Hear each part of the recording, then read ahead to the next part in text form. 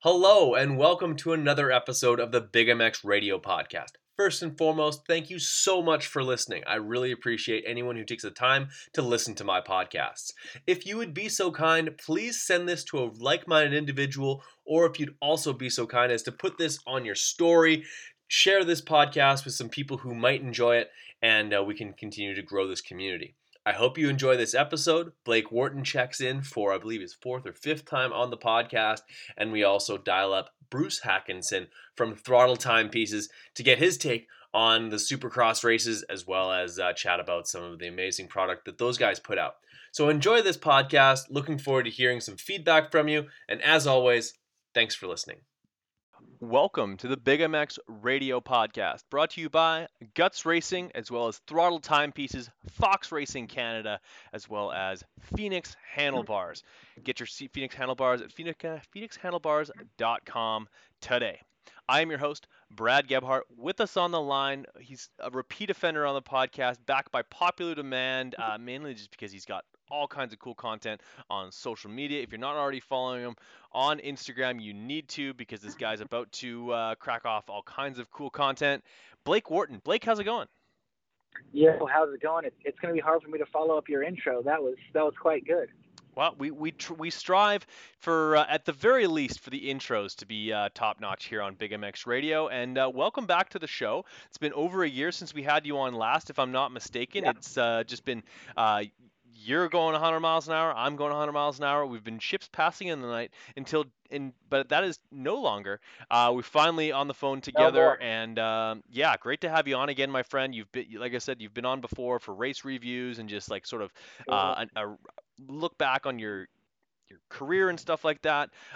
This is more of a sort of a catch up with, as well as a possible little hint as to some of the things that you've got in the works in the near future. But let's start off with how are things, my friend? What's new and exciting in the world of Blake Wharton? Well, no, it's going good. Yeah, it's going good. It's been a while, obviously, like you said, and it's going to be back and of course talk moto. I'm always down to do that, and you know, Supercross is just started again, and the off season goes by as quickly as it comes, and so that's exciting. Of course, lots to watch on the weekends. But as far as myself goes, yeah, I did a little bit of time at Al Am's Dallas Honda, and got to see the other side of the industry, and been doing some training as well on the side, helping John Short out here and there. And as far as my day job goes, though, I'm 9 to 5 in the family business, so I'm not in moto every day. However, I do enjoy it and would love to do some more stuff with it and get some projects going. So I'm hoping 22 is a good year for us with the travel stuff with Racer X and some other projects coming. As we talked about earlier, yeah, the big wheel, the Fat Cat is back. So that was fun. The BBC guys over here in Tucson, Arizona, I've got to link up with them, and they've been cool. So we'll be back to ride that thing again, and I'll have a full review coming soon. But I'm sure you grew up with the Fat Cats and what is it, BW 200 Yamaha from back in the day, something like that. Of course, those were way too fun. Everybody who had a cabin out around here had something along those lines. The big wheel footprint and all that. They're wild to watch. And yeah, like what's that thing like to spin some laps on, man? Like is it is it more nimble than it looks, or is it more clumsy than it looks? You make it look pretty easy. Well, yeah, but it's that's a lot of years of knowing how to move bikes around and getting them to do what you want. But we kind of just we were kind of just testing it out, to be honest. So it's not like we had the perfect suspension setup. It's not like we have all these tire options, which is a big deal, right? The guys over there they did get some custom tires, which is cool. But we were just checking it out to see, because it's really never been on, to my knowledge, on a track quite like that or at those types of speeds. But it handled well. It was surprisingly good in the air, and it definitely takes some know-how and some technique to make it corner the way you want, because the lean angle and a giant tire, I mean, let's face it, that changes the ergonomics quite a bit. So it does require a little bit more technique. But as far as, riding it, it's a blast to ride. Of course, that's what those things were made for originally: dunes, rock crawling, probably be good in snow. You could do a little bit of street stuff. So that's what their original purpose was. And they didn't last long. Yamaha and Honda, they're a cool bike. I grew up with the Yamaha. That was one of the first bikes that I rode on, not personally driving it. My dad had one. And they're a blast. So I hope to do some more stuff with BBC. And they're always building some new stuff. So if you haven't seen, check them out. And we're going to go back and do a little more in-depth at the end of the month. So I'll have a little bit more answers and more discovery on that. I'm hoping soon. Fair enough. And how is John Short? A fan favorite, a superstar as far as privateers go, and something you've been working with closely for a number of years now. Do current pros still work on things? Like what is it that you would like sort of nail down John to work on? Like is it just sprint speed? Yeah. Is it just No, it's both. Okay. It kind of depends on the person, right? So a lot of myself and some of us in that era, and even some now, they have cataloged, 10,000 hours, and they've done a lot of the base work and the foundation stuff, and they've gotten trainers.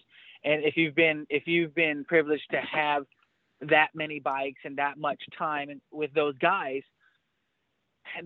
you work supercross stuff, you work stuff that's more on the pro level and adapting to supercross. But with John, he had a pretty normal amateur racing career in the sense that he didn't get to travel a lot of areas. He didn't have 10 bikes in his garage. He didn't get to ride all the time. So with John over the years, we've worked some of the very basic stuff, with a twist, because you're really not too good for it. It's just certain guys need it more who've logged less time. But there, he did well with it. He's done well with some of the stuff, some of the corner drills that I grew up doing and all of that. But yeah, ultimately the most important, I would say, is the supercross stuff for a guy like him, because he's not brand new at supercross. He's not brand new at riding. But it doesn't hurt to go over some of those basic things, that the tricks of the trade and things like that. But for him right now, it's a little bit of that technique stuff, a little bit of the drilling when we do get to work together, but it's a lot of the sprinting and doing the supercross work with it, which is timing, sprinting, and 15 minutes, 15 laps, stuff like that. So it's a bit of a mix for a guy like that. And I'm doing full-time work down here, so it's a little bit harder. I was full-time with him last year.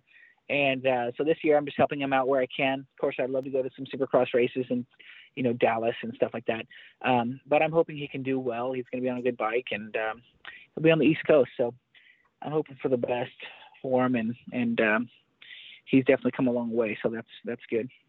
So you've raced East Coast and West Coast Supercross. Is there a stark difference? Like they always talk about Yeah. It's ruddy and this, that, and everything on the East Coast, West Coast. Like aside from the tracks maybe being a little bit more hard pack, like is there do you think that there's a serious difference between West Coast, East Coast?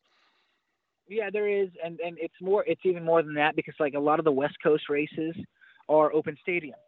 So if you're gonna race West, you know how to ride in the mud. And so on the West, what you don't have in the East is there's rain 3 inches. We're going to cut practice. You got 5 minutes to roll around this track. It's totally muddy. And then we're going straight into racing. Well, that can be a lot to acclimate for some guys. If they're slower to adapt to the tracks, they're not as good on the mud. If their bodies take longer to warm up. Now on the East Coast, you won't have that because it's all enclosed stadiums because it's too cold. But what you will have on the East Coast, you won't have on the West, is a track that's frozen, and they bring the dirt in and it starts to thaw overnight, in which what you guys have up there in the North. You Canadian folks, we get that. You get that. You know what it is, and that Very can be proud totally. Of our melting dirt. We're so proud. We're so proud.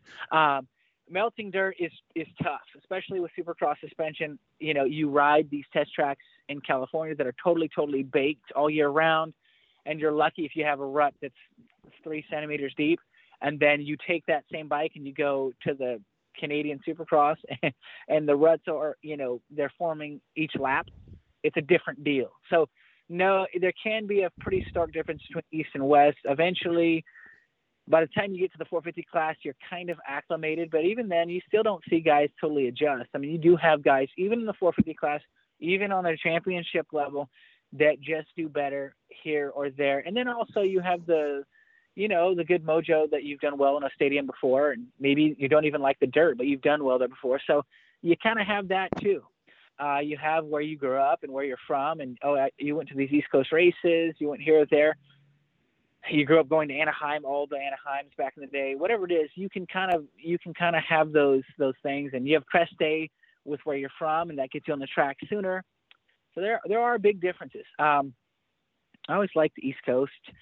Dallas and Houston usually were East Coast, and I liked the tracks. I liked the practices, getting all your practices in.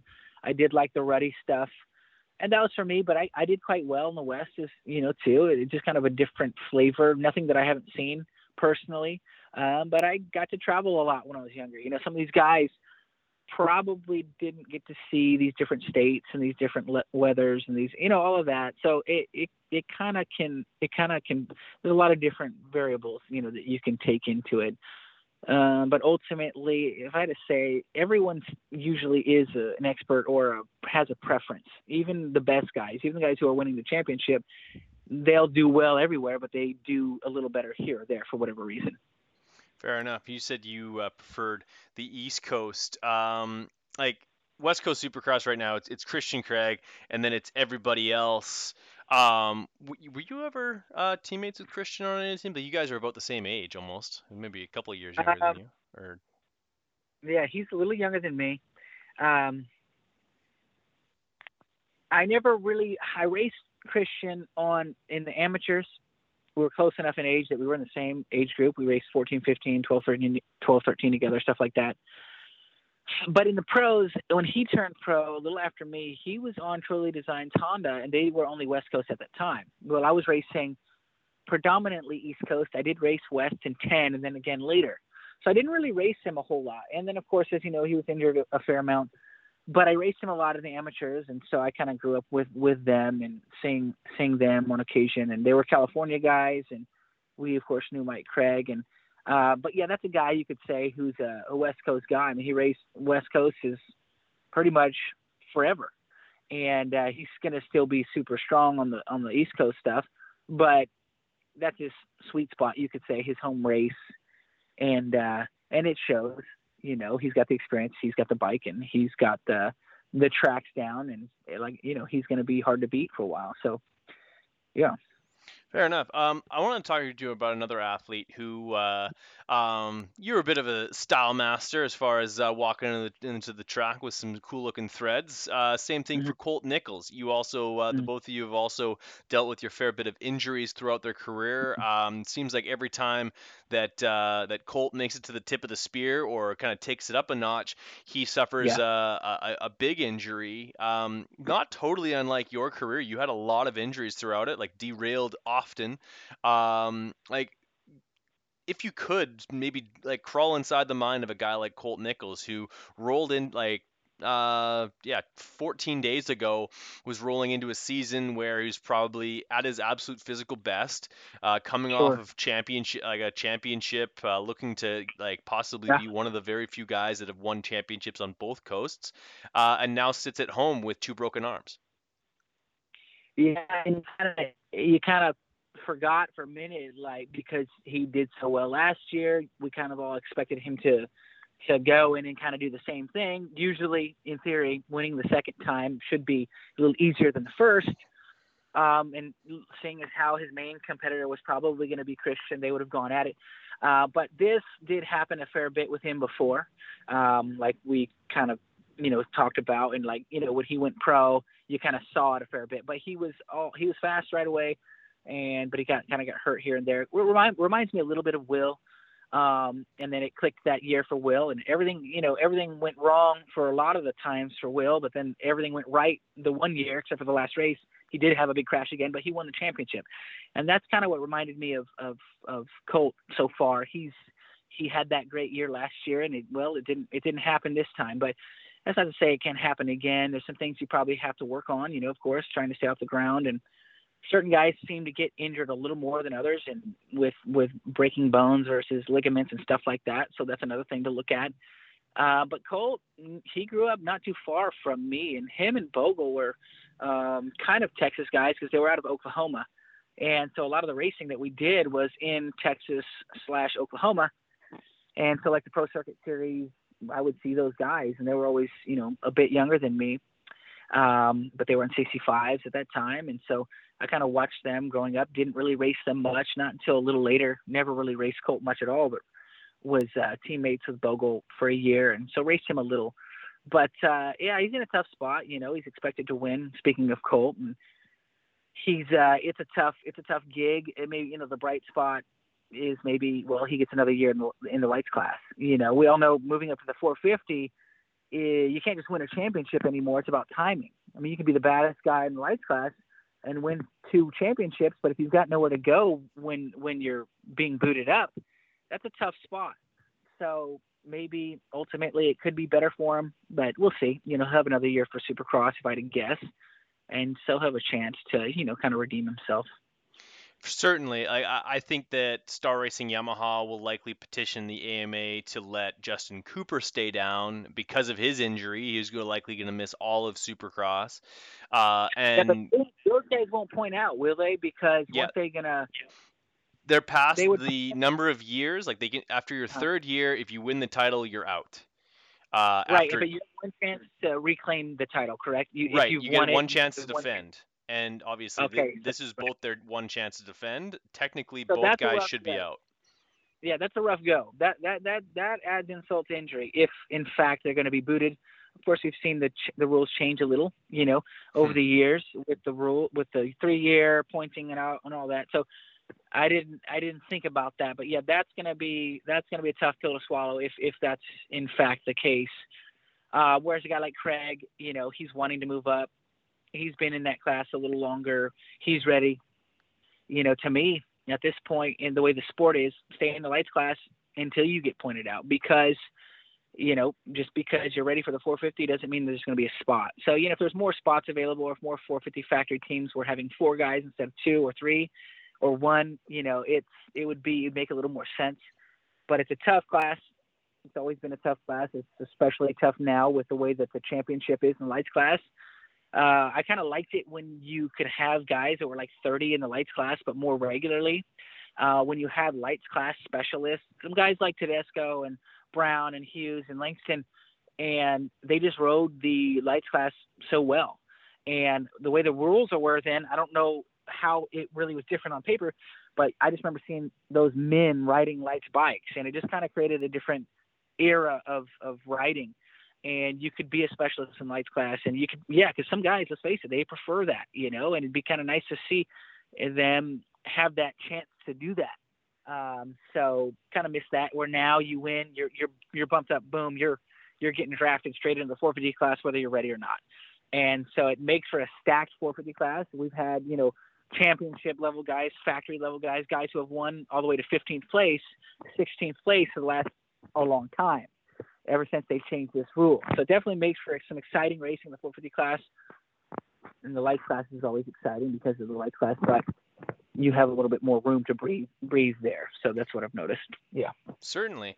Was there ever a time when you were being courted by a whether it be a full factory team or even a support level 450 team? Like you spent sure.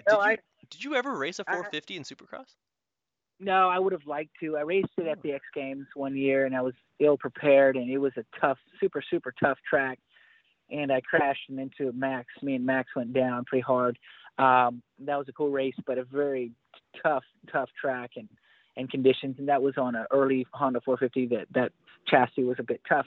But about the closest I got, I would have loved to race the 450, with a little more time in Supercross or motocross for sure.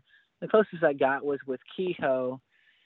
And it was 2011 when they needed a fill-in guy, and I was going to race the 450 outdoors for Factory Honda, but I ended up having a bit of a issue myself. And then that's when I needed to get my shoulders fixed. Okay. And those were two labrums, and that was years prior and current.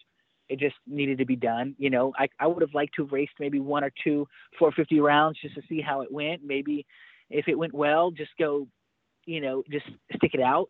But Supercross was tough on the shoulders, and at that point they were pretty ground down, and so it just made it tough. So I would have had to have given up my next year in the lights class, kind of, healing time and preparation, or I gave up that 450 opportunity.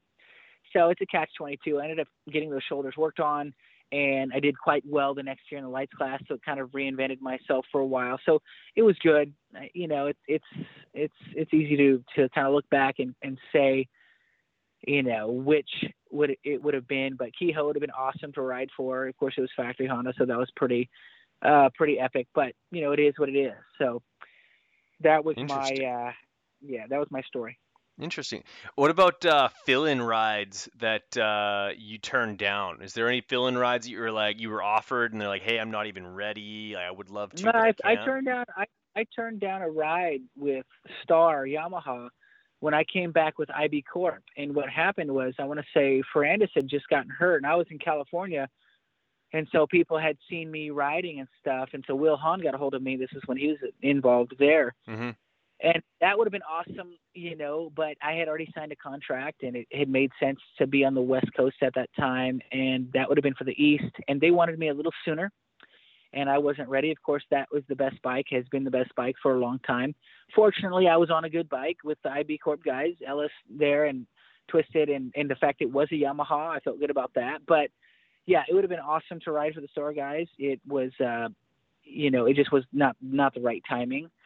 And then I talked to, Steve Lamson when he was there in 14, as a guy, coming in before I got the fill-in ride for Bogle on Geico.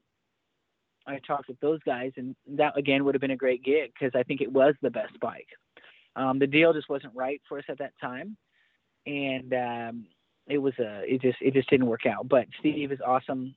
He's a great guy, and I worked with him in the amateurs when he was training, and he was a team manager for a time there with Star. So yeah, definitely some stuff there. I got offered to ride with Mitch. I talked to Mitch a couple times, and it's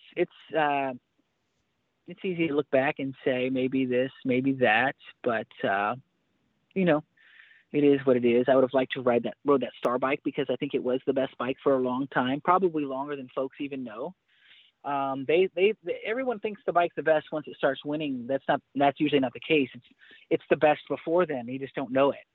And I rode the Star bike in 2010 just to test it, and I rode the KTM and some different stuff because my contract was ending.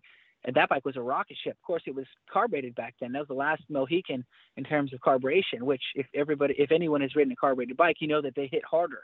And in the lights class, that's huge, especially for a 250F, and it's all about the hit. For me, anyways, it's all about the bottom torque. Of course, you had to deal with that nasty bog in Supercross, but that one was kind of on the way out a little at that point. But yeah, definitely would have loved to have swung my leg over a Star bike, closer to my prime.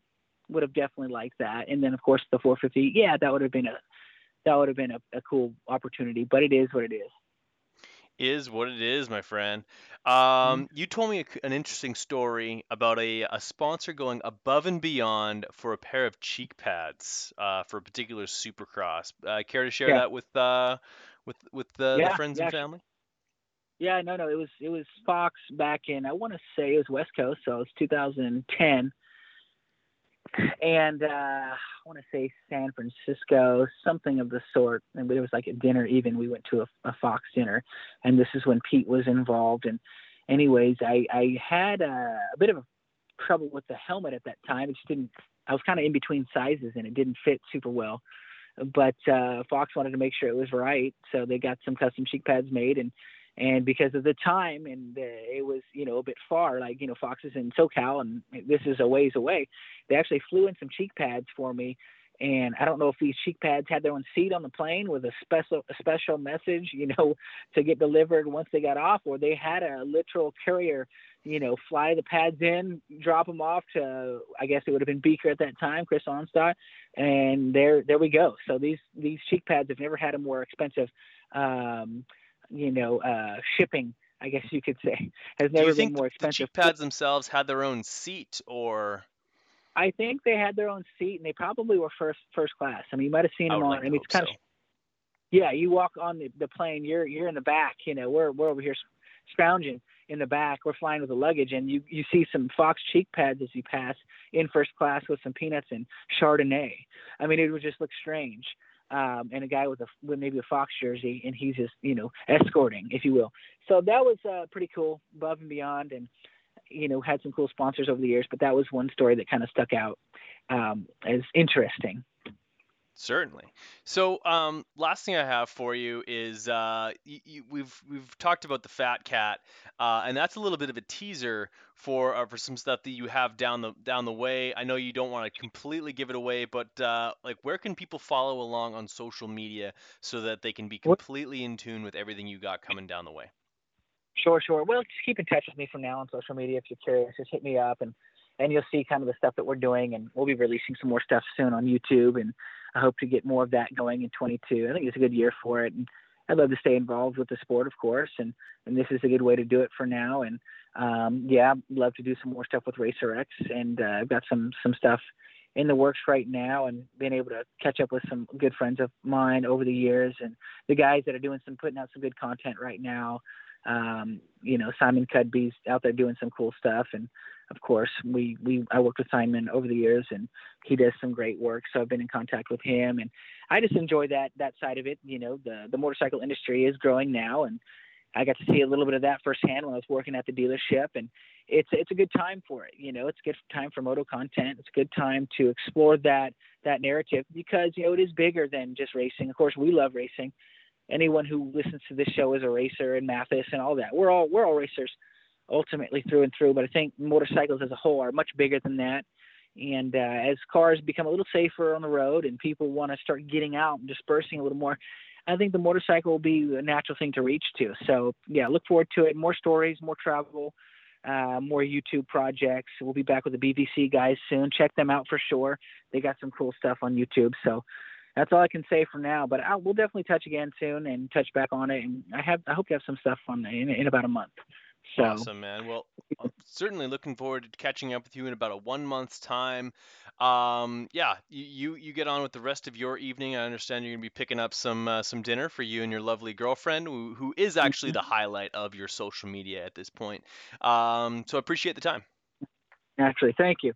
Good talking, Brad. We'll talk soon. Awesome, man. Do not hang up just yet. For podcast's sake, we'll cut it off right there. And there you have it. Blake Wharton, off he goes. Probably, I think he's getting some Chipotle from just not far from his house there. He was kind enough to give us some time. Great guy, great conversation. Always good to have his opinion on things. He's just got such a mind for the sport. Honestly, I'd love to just go out for a road trip with that guy, because it would be pretty much endless stories. Given the teams that he's ridden for, Rockstar Suzuki, Geico Honda, you name it. I think if you listen closely there's also an opportunity he might have been able to race for Star Racing at one point, but just timing wasn't right, I suppose. But either way, now we're going to throw it to Bruce Hackinson here on the Big MX Radio Podcast. Thanks for listening. And as promised on the Big MX Radio Podcast, my interview here with Bruce Hackinson from Throttle Timepieces. You've heard me talk about them before. If you want to be on time and looking good at the very same time, you need a Throttle Timepieces watch. Go to the website, throttletimepieces.com, pick something out. Set yourself out of the herd and look stylish at the exact same time. Bruce, welcome back to the podcast, your third time on the show. What's happening, Brad? Thanks for having me. Hey, thanks for making the time for us. You are our East Coast correspondent. If all things go well, and I'm able to go to the New York, is it East Rutherford Supercross, or is it Foxborough Supercross this year? I trust that I will be sleeping on your couch that weekend. How are things? I have a couch and 2 extra bedrooms, and my new baby won't be here yet, so yeah. Perfect. Well, congratulations on the little one coming down the way. I'm excited and enthralled to hear a little bit more about that. But you are the big boss with the hot sauce over at Throttle Timepieces. Like I said in the intro, if you haven't gone over to the website, please do so. Fantastic watches. And if you want to direct message me, you could probably hook you up with some sort of a discount code. Bruce can set that up. No problem. I imagine you're probably in a similar situation as I am, my friend. Maybe not experiencing as much winter as I am, given the fact that we got 6 inches of snow today, but winter nonetheless. Winter nonetheless, yes. I shoveled twice yesterday, once slushy in the morning and then a little bit of like powder at nighttime. So yeah, man, we are in the official dead of winter, and it was like, I think last week we hit 2 degrees, so not as bad as you, but yeah, we're in the dead of winter here for sure. No kidding. Yeah, a stark contrast from the -30 weather that we're experiencing up here right now. But you know what? Like we talked about off air, yeah, not all like things come and go. This too shall pass, and I'll be Mm-hmm. dusting off my KTM 252 stroke to go do some riding in the near future. Um, I have you on the podcast, my friend, because you're obviously a huge fan of the sport. You're a knowledgeable guy, and often you and I end up having some great conversations about Supercross and some predictions going forward. I ask you this: we've had two winners so far, and almost completely different types of nights. We had El Hombre, Jason Anderson, first night. He moves himself into the second place spot, gets sent into the cheap seats by Justin Barcia. The very next weekend, collects his Mm-hmm. first win in over 1,400 days. Inversely, you've got Ken Roczen, who on the first night made things about as boring as possible by leading every single lap of the main event, having himself a dreadful day. In Oakland, I ask you this: who's going to win next, man? Because this is a crazy season. So it is, and I was actually talking about this with a friend today, and basically anyone from 1st to 18th, I think, can win a main event. And like the last 4 guys, they are super talented still. But I go back to when I got into moto in the 90s, and it was like 1st through 6th or 7th could win a main event. So it's pretty wild. It's very hard to predict. If I was going to say for next week, I would love, just because I like him, because he's wild, even though he claims he's from Florida. I know he's from New York. Justin Barcia. Like, he looks spectacular on that gas. He's been consistent. I think He's the only great. guy that's been on the podium both times. That's right. Yep, 3rd. I mean, we're 2 rounds in, and he's done it both times, so that's pretty darn good in my book. He looks great on that bike. He's got that. He's got more of that Bam Bam style on that gas, like he did on that Honda compared to when he was on the Yamaha and Suzuki. I think he looks good. He looks comfortable. He's fast. He's aggressive.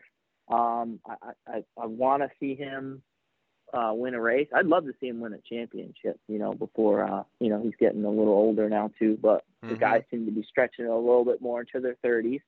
Seems like back in the 2000s, it was like 27, you retire. Now a lot of these guys are, stretching it into their early to mid 30s. So I want to see Barcia win this coming weekend. Absolutely. Given that though, I will throw this crazy stat at you. From his first ever pro win to his last ever pro win, 16 years for Mike LaRocco. First pro win 1988, last pro win 2004. Was it 2004 for LaRocco? Indy 04. Yes. Okay. Crazy, I remember crazy. seeing him not win for a while, and I think it was 2002 he came out and won one, and I'm like, man, he's like 32 and he won. True. Crazy to think that he won a Supercross 10 years after winning the outdoor title on a 252 stroke. Yeah, Wow. It's crazy. So yeah, I'm going with Barcia. You're going with Barcia. Okay. I think it's Tomac personally. I think that for some reason he's just going to get a start. I have no basis as to why I think he's going to get a start, because both starts have been absolutely dreadful. He hasn't even had a start in a heat race yet. But I think that they make some sort of change and get him some decent starts this weekend. San Diego, he's gone well there in the past, so I'm thinking Tomac, but I could be dead wrong. Next thing that I wanted to ask you about, because you're in the know kind of guy, is Christian Craig. He's just been so damn dominant over this 250 class. Do you see anyone really challenging this guy? Like, who, and if there is somebody, who is it? I definitely see a challenge. I don't know how big of a challenge. I mean, he's been at it for a while, obviously. He was doing really good last year. I thought he was going to win the championship till he broke his leg there. I believe it was the last race. I was like, man, because he's like a good kid. Like, I think he's good. He's a good family dude. Like, he's had some rough times in his life, and for him to come back, he's another one that I'd love to see ride. And watching him the last two races, his speed in the whoops is like so much better than anyone else. So I don't know if anyone else can handle him there. I'd like to say Joe Shimoda, but I think Christian has 10 more years of racing experience, Supercross, than Joe. And then Colt Nichols, man, like I saw him crash. I'm like, okay, he just went down in the whoops. I didn't see him get up. I'm like, man, I think he would have been the dude to really, really give it to Christian. But Mosman might pick it up with a couple clicks too and give him a run for his money. But with the last two races, man, Christian looks really good, and he deserves it too. Absolutely, he does. No, I nothing but respect for the guy. He's getting a lot of flack online, which I don't fully understand. It kind of bums me out to see. Like, there's a lot of guys that have won championships in and around that age. Lord knows that I believe it was Mike Brown, and Mike Brown's such a fan favorite. Won his championship, maybe not at 30 years old, but damn close. When he won in 2001 in the outdoor title. And people cheered him vehemently to race the 250 class all the way up until his eventual retirement in 2006 or 2007. So having an older guy in the class and winning it is not even new. In fact, it's not even new for Yamaha, given the fact that 1998, I think it was the West Coast champion was John Dowd. John Dowd, yeah. Yeah. And Dowdy won that, and he dropped down because he actually moved up before his eligibility had lapsed, so he was able to go back to the 125 class kind of whenever he wanted, and he collected a title that way. Honestly, like the two classes, like it's the 250 class, for all intents and purposes, is not really that much of an introductory class, aside from the fact that is the typically the first bike that kids go on to when they come through the ranks. Like that is the sort of like the stepping stone as far as like engine displacement, and the 450 is certainly a bigger bike to hand. Like, it's not physically a bigger bike, but it's more of a handful than the 250F. But I personally have no problem with older guys staying in the class if they haven't been pointed out.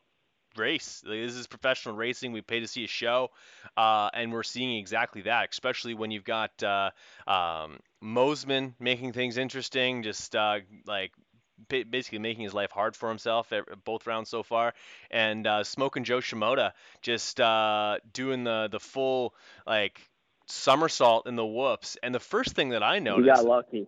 Dude, he got so lucky. And did you see how fast he was back on his motorcycle? Like 99% of people, like that's essentially like being in a car wreck.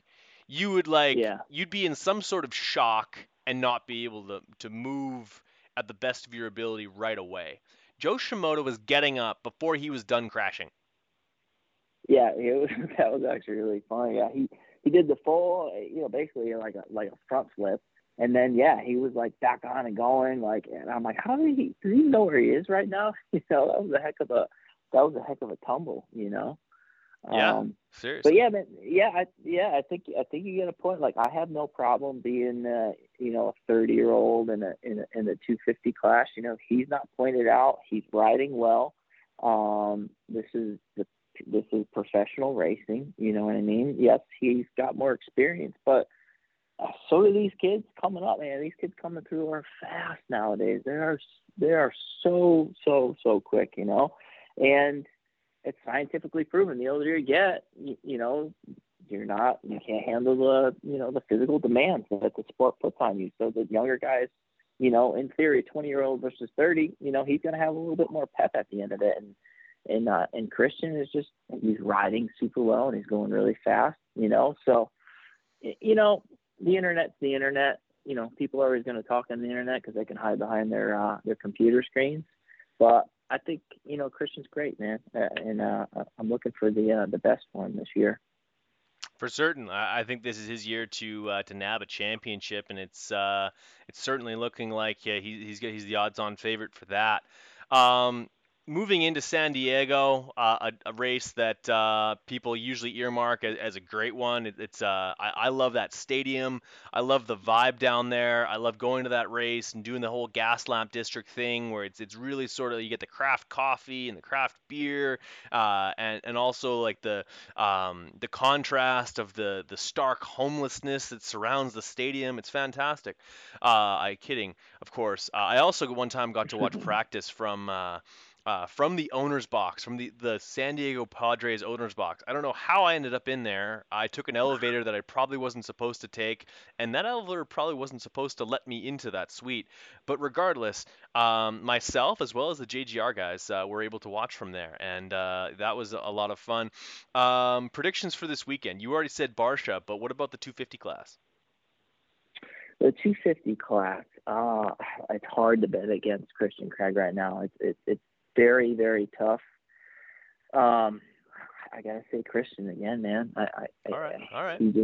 He looks that good. Okay, fair enough. Well, I ask you this though, like, okay, there's a lot of guys that have great style. I think of guys like Christian Craig has good style, like off the bike. I mean, just walking around the pits. Guys like Justin Bogle, guys like Colt Nichols. Colt Nichols, like, if he stopped racing today, would have a career in male modeling. I'm not having a hard on for the guy, but Jesus, like, he's just a good looking dude. He's a handsome dude. He is a handsome fella. Complete man rocket. But like, who would, if you could pick anybody in the pits to rock your product on their wrist, rolling into the track, like you got Swanberg and all those guys, the flash bulbs are going off. Who's that athlete for you? That's a really tough question. Obviously, I'd like to be the timepiece of choice for all the moto guys, but everyone has their different styles and stuff like that. But having being that said, yeah, they kind of have that vibe around them right now is Justin Bogle and Colt Nichols. They have that whole like walk-in type deal and stuff like that. I think it would be cool to have those two on it. And then, like I said, I'm a Barcia fan. You know what I mean? I think Barcia's got a little bit of style too. Throw one on him. And then you kind of got that other side, like Stank Dog. That dude made some history this weekend, dude. Throw one on Stank Dog too. I thought that was awesome that he was able to put that 125 in the main. So, like, kind of being all over the board, but, like, I feel like all those dudes have, like, a certain thing to them, you know what I mean? They just have this certain aura to them. They have a personality in the sport, which is something that we have been missing for many years, So those are my dudes right there, those four guys.